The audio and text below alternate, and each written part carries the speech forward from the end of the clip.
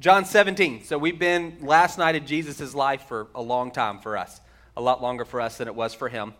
And he's praying. And this is the longest recorded prayer in all of Jesus in all of the Bible. And it's a pastoral prayer. He's a shepherd. So think about it like that, this posture. Good shepherd praying for his sheep who he knows are about to be scattered. He's about to be arrested. They're about to be scattered. And then he knows he's going to die. He's going to come back. He's going to be raised again. But he also knows he's then going to leave. He's going to ascend to the right hand of his Father. And so all of that is background and context for how and why and what he is praying. He's prayed for himself, and then we're going to look today at how he prays both for these 11 followers of his. Judas is out of the picture. These 11 disciples, and then the broader group of people who would come to believe as a result of the ministry of the disciples. So that includes us. And the way I want you processing, we're not going to get into the weeds on the prayer. Everything that he prays, he's already said at some previous point. He's taught the disciples everything he's now praying to the Father. And we've already talked about all of that. And so we're not going to get, again, into the weeds. We're going to look at the 3 petitions that he offers to the Father. We're really only going to look at 2. We're going to focus on 2 just for time's sake. And again, what I want you thinking about is this is a good shepherd who's praying for his sheep. This is what he wants for them when he leaves them. So when he leaves them alone, these are the things he's asking the Father to do in their lives. So starting in verse 9 of chapter 17. I pray for them, that's the 11 disciples. I'm not praying for the world, but for those you've given me, for they're yours. All I have is yours, and all you have is mine, and glory has come to me through these 11 disciples.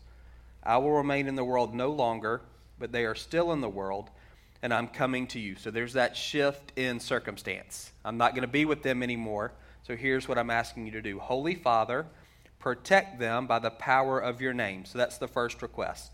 Holy Father, protect them by the power of your name, the name you gave me, so that they may be one as we are one. While I was with them, I protected them and kept them safe by that name you gave me. None has been lost except the one doomed to destruction, so that Scripture would be fulfilled. He's talking about Judas. I'm coming to you now, but I say these things while I'm still in the world, so that they may have the full measure of my joy within them. I've given them your word, and the world has hated them, for they're not of the world any more than I am of the world. My prayer is not that you take them out of the world, but that you protect them from the evil one. They are not of the world, even as I am not of it. Sanctify them by the truth. So there's the second request. Sanctify them by the truth. Your word is truth. As you sent me into the world, I've sent them into the world. For them I sanctify myself, that they too may be truly sanctified. My prayer is not for them alone. I pray also for all those who will believe in me through their message, that all of them may be one, Father, just as you're in me and I'm in you. So there's the third request, that all may be one. May they also be in us, so that the world may believe that you've sent me. I've given them the glory that you gave me, that they may be one as we are one, I and them and you and me, so that they may be brought to complete unity. Then the world will know that you sent me and have loved me, even as you have loved, that you have loved them, even as you have loved me. The closing feels a little bit different. Father, I want those you have given to me to be with me where I am and to see my glory, the glory you have given me because you loved me before the creation of the world. Righteous Father, though the world does not know you, I know you, and they know that you have sent me. I've made you known to them and will continue to make you known in order that the love you have for me may be in them and that I myself may be in them. So we'll work backwards. That closing, you see Jesus 1 is saying, my work's going to continue. That's that last little paragraph. I'm ascending to the Father. I'm not going to be here. The world doesn't know you, but these guys, they know that you sent me, and I'm going to keep working through them. And what's implied is by the power of the Holy Spirit. Jesus' ministry will continue even after he ascends into heaven. You see the relational heart of Jesus saying, Father, what I want is for these people to be with me and to know me for who I really am, to see my glory, to know me in the fullness of who I am. And I want them to be with me where I am. Again, that's that relational component. Jeremy talked about it, John 17:3. This is eternal life, that we know the Father and the one that he has sent. Working back again, he prays for unity, so that's for us. All the people who would come to know Jesus, but as a result of the disciples' ministry. He prays that we may be one. We're not going to dive too deep into that for the sake of time, but just so you can kind of keep it in your mind, what he's speaking about when he's speaking about unity, there's a relational component, and we'll call it a missional component. The relational piece is because we've all been adopted into one family, and because we all have one Father, then we're all brothers and sisters. And so even if we sing different songs or take communion different ways or even believe a few different things, if we're all committed to Jesus, then we've all been adopted by his Father, who becomes our Father. And so we have that relational unity that's grounded in our relationship with the Lord. And then missionally, the purpose of unity is not just to sit around the campfire and sing Kumbaya. The reason we are united is so that the world will know that Jesus is who he said he was. So there's a visible expression of that unity. It's not just warm, fuzzy feelings. John 13:35, by this they'll know you're my disciples, that you love one another. So that unity takes tangible expression through the way that we love and serve each other. And again, for most, I think that unity is for everybody. I feel like it probably hits people like me in my position who lead churches more so than maybe others. We're the ones that tend to slice up and divide the body of Christ more than anybody else. So we're going to move past that pretty quickly, and I want to focus on those first two prayers, petitions that Jesus makes. Protect them from the evil one, sanctify them. So here's what I want you thinking. Acts 26:14, Paul is talking about his conversion. He's testifying before this guy named King Agrippa. And he says he's on the road to Damascus, and he's going to persecute some Christians. And he sees this bright light, and hears a loud voice, falls off his horse, and this voice says to him, Saul, why do you persecute me? It's hard for you to kick against the goads. Goad is a pointed stick that you would use if you were plowing a field to keep your oxen moving in the right direction. If they start drifting off the path, you poke them with this stick. And so what God is saying to Paul is, the road that you're taking in your life is not the road that I've laid out for you, and it's going to be hard for you to do that. It's going to hurt. It's going to be difficult for you to continue to live a life other than the one that I've laid out for you. So as we're looking at these prayers, I want you thinking through the context or through the lens of where am I kicking against the goads? So Jesus is still praying for us. Hebrews 7, Romans 8 says that Jesus is at the right hand of the Father, and he's continually making intercession for us. And I don't know everything that he's praying, but he's praying these three things for sure. The context is the same. Jesus is seated at the right hand of the Father, and we're left here in a hostile world. So the context for us is the same as the context for these first 11 disciples in John 17. That has not changed, and therefore I would say his prayers for us have not changed. He's praying that we would be one so that people would know that he's who he said he was, the one sent by God to make everything right. He's praying that we would be sanctified, and he's praying that we be protected from the evil one. And so, again, those are things that he's praying, and we don't really have a whole lot of say-so in that. So what we want to do, we want to posture ourselves, position ourselves to, we want to surrender or yield to those prayers. We want to cooperate with those prayers. So if what Jesus is praying is, hey, I'm praying that y'all would be one, then we don't want to be trying to figure out how we're better than other Christians or how to make everybody else do things the way that we do them in our church. That's going against his prayer. We want to surrender to what he's praying. And again, specifically, I want you thinking about those two areas, protection from the evil one and consecration. And we'll dig into those just a little bit, and we'll have a few minutes to pray. Protect them from the evil one. So what Jesus is asking for is spiritual protection, not physical protection. So that's important. It's not that he doesn't care about our bodies. He just doesn't care about them as much as he cares about our hearts. He's more concerned with the eternal state of your soul than with the temporary state of your body. And if he has to pick, he's going to pick your heart all day long, every time. So what he's praying for, again, it's not, sometimes when we hear protection, we think physical safety, and that's okay. That's just not what he's praying for. 10 of the guys that he's praying for will be martyred because of their relationship with him.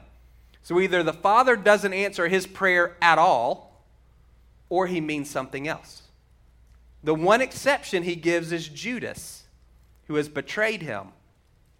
He's broken relationship with Jesus. When Jesus is praying for protection, what he's asking for is that relationship continue. You may have grown up in a church they talked about backsliding. Jesus is praying that the disciples would not backslide, that they would not fall away. He knows they're going to be scattered when he's arrested, but he's praying that that would be temporary, that the Father would preserve relationship with them. That idea of protection is, what he's saying is, I want the relationship they have with you, Father, I want that to continue. And that's done by the power of your name. What does that even mean? In the Bible, a name is associated with the essence of the one named. I think what Jesus is saying is protect them by yourself. Let this be on you. You protect them. They're going to scatter. You watch over them, Father. In Romans 8:38 and 39, Paul says that nothing can separate us from the love of God in Christ Jesus. Angels, demons, life, death, height, depth, none of that can separate us. There's nothing external to us that can break relationship that we have with Jesus. Jesus says in John 10 that no one can snatch us from his hand. So the picture I have is Jesus is saying they're going to scatter. I'm leaving them in a hostile world. This world hates them just like it hates me. They're not of this world any more than I'm of this world. But Father, rather than removing them from the world, what I'm asking you to do is to guard their hearts in the midst of it. By yourself, by your strong hand. You keep a grip on them. Keep a grip on them. That hopefully gives you encouragement, comfort, confidence. Jesus is not going to pull you out. The very next thing he prays is sanctify them, which means send them in. He doesn't protect us by removing us. He protects us by his strong hand, his ability to guard our hearts, even when we have an enemy who's doing everything he can to pry us out of relationship with him. It's not physical safety. It's spiritual safety. Buckle your seatbelt, lock your doors, wear your helmet. Don't hear me saying that. Just recognize that what Jesus is ultimately wanting from us, his ultimate prayer for us, is for the eternal state of our hearts relative to the Father. He knows 60 years, 80 years, 100 years, it's a blink compared to eternity. And so he's always going to bet and lean towards eternity. Consecrate them or sanctify them. That word sanctify has two different nuances, make holy and set apart for God's purposes, and both of those are in view. Jesus is saying sanctify them, and I think he's saying to the Father, do both. Make them holy and set them apart for your own purposes. He says, I'm sending them into the world as you sent me. There's that idea of we have a mission.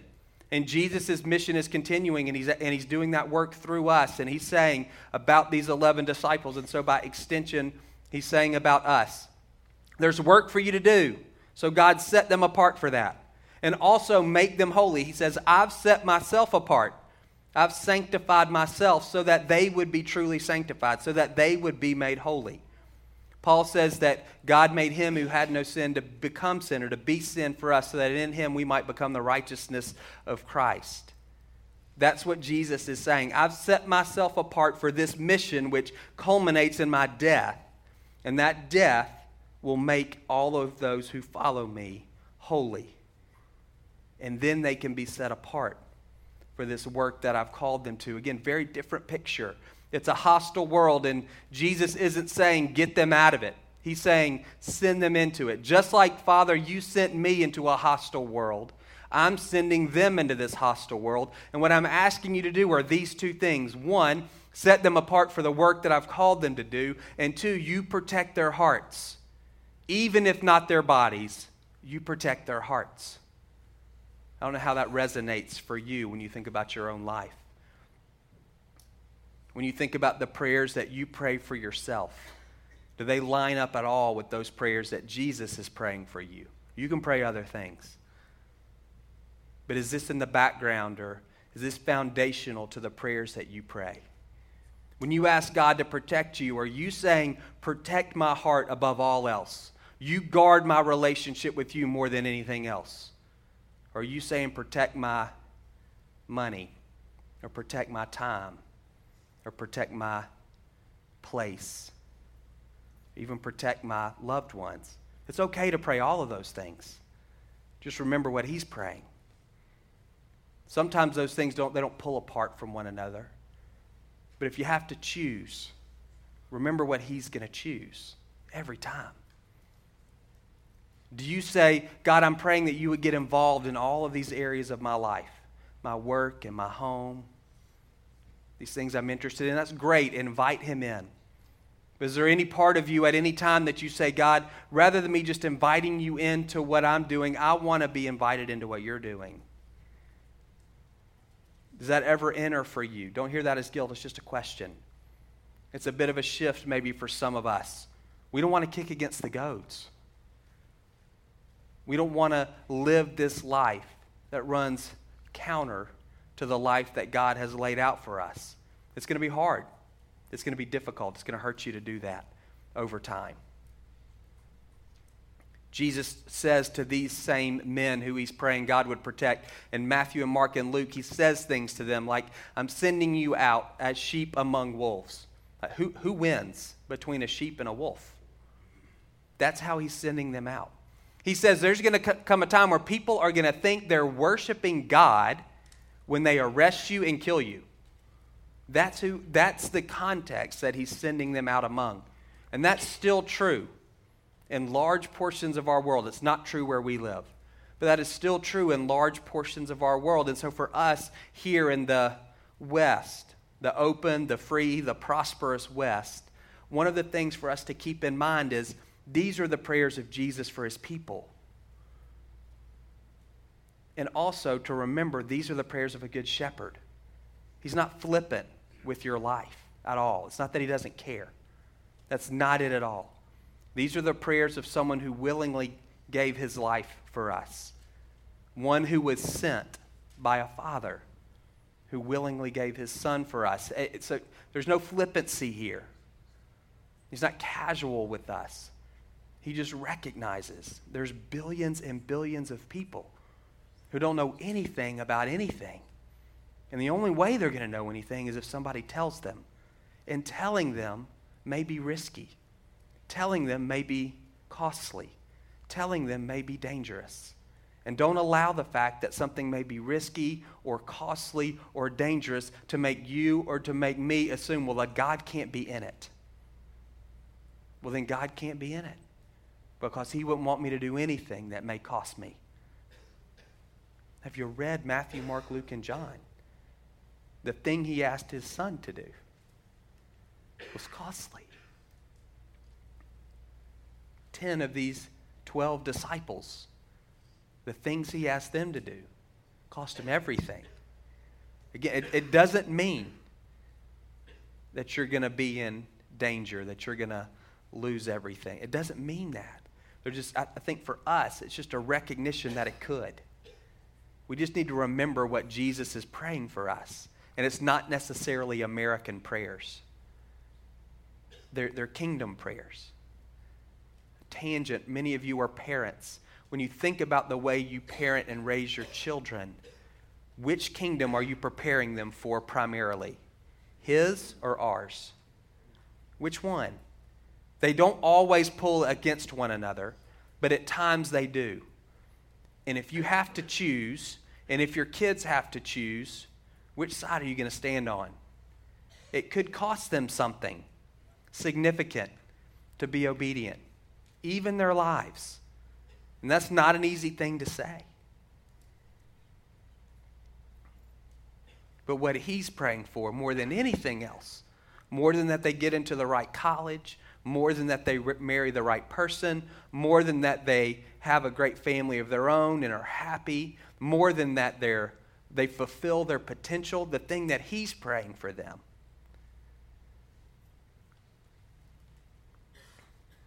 It's the same thing he's praying for us. Protect them from the enemy. Keep their hearts close. Even in a hostile world, I'm sending them out. I'm not keeping them from. Hear this for yourself. I'm sending them out. I'm not keeping them from. I've set them apart for this work. And it may be costly.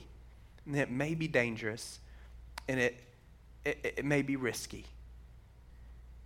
But God, you're strong enough. By your name, by yourself, keep them in relationship with you. And do it all. Because there's billions. They don't know anything about anything. And they're never going to know. Unless we tell them. Let's pray.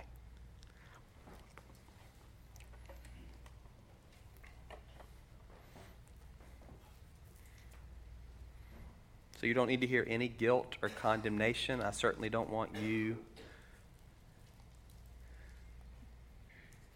starting to do stupid things for the sake of doing stupid things. Like, there's no value in that.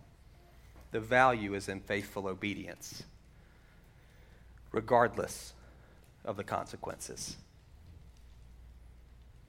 It's not recklessness that God is after. It's faithfulness.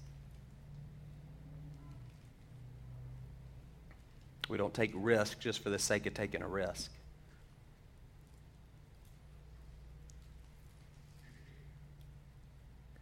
It's interesting, Jesus is praying that, and I think he's praying it out loud so the disciples can hear, because he says, the reason I'm praying this is so that their joy would be full. My joy be in them, and their joy to be full. Remember, joy is a great delight in your life that's not grounded in your circumstances, but is grounded in your relationship with God. So he's saying it's hostile. The world's going to hate you.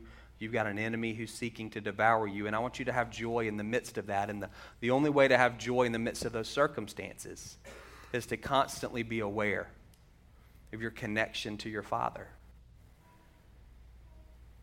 He'll remind you of who he is and who you are and what he's doing. He'll remind you of eternity. So all of this, it can be heavy, but it's not the intention. I don't want you to kick against the goads, because it's going to hurt. And he doesn't want you to kick against the goads. Remember, this is the prayer of a good shepherd who lays down his life for his sheep. He contrasts himself with a hireling who runs when danger comes. Doesn't love the sheep enough to put himself in danger when a wolf comes. Jesus isn't that way.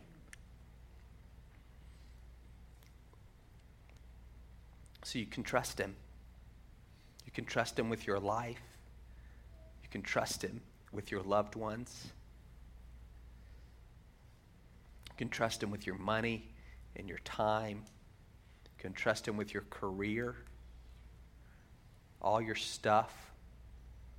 You can trust him with your business, with your health. He's already demonstrated the lengths that he'll go for you.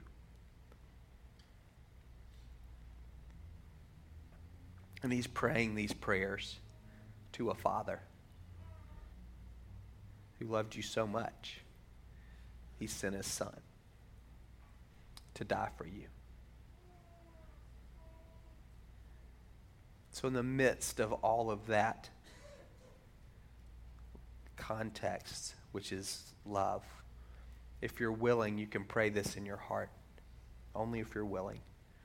Holy Spirit, would you convict me of any place in my life where I'm kicking against the goads? I don't want to do that. Would you show me?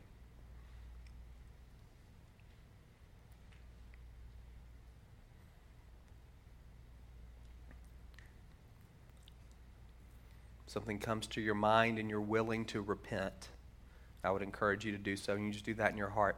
God, I acknowledge that in this area, I'm going my own way.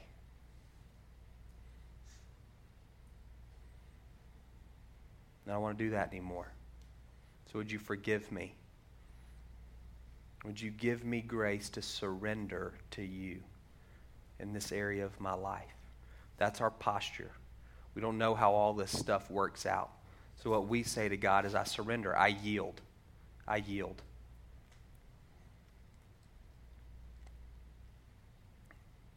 God, would you give me grace to yield? And then just name that area really specifically.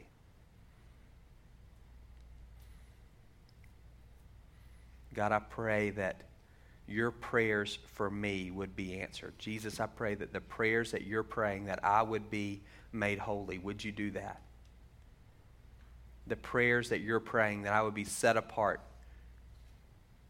for God's purposes. Would you do that? The prayers that you're praying, that we would be one here as the body of Christ in Marietta. Would you do that? And God, the prayer that you're praying, Jesus, this prayer that you're praying, that my heart would be protected from the enemy. That even in a hostile world, even in the midst of difficult circumstances, that my relationship with you would remain strong. I pray that that would be so in my life. God, my prayer for the adults in this room, the men and the women, the students who are in this room and up the street, all of our kids and all of their ages, is that we would each and all surrender to you, that we would recognize the one who's asking us for our life.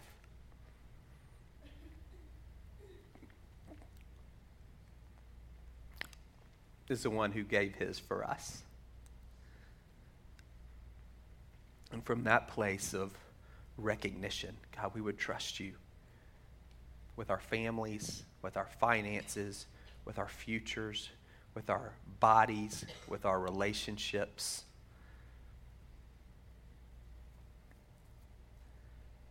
You're not looking for heroes. You're not even looking for martyrs.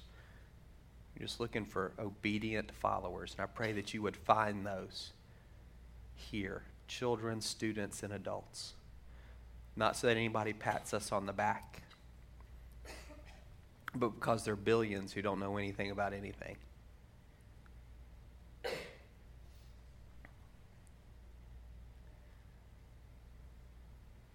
And they need to know that you are who you said you were. That you've come, Jesus, from the Father to make everything right. So however you want to use us to make that happen, we want to surrender and yield to you in that this morning. And God, I pray for everyone in this room, again, even a talk like this, which can be weighty, I pray that we would each and all be marked by joy. As we go through our daily living, even when things are difficult, maybe even especially when things are difficult, I pray there would be a deep and underlying joy that's rooted in our relationship with you, that's not shaken by circumstances, by difficulties, by tribulations, and by disappointments. So Holy Spirit, would you fill each one of us and send us out in the name of Jesus. Amen. You guys are good to go. See y'all next week.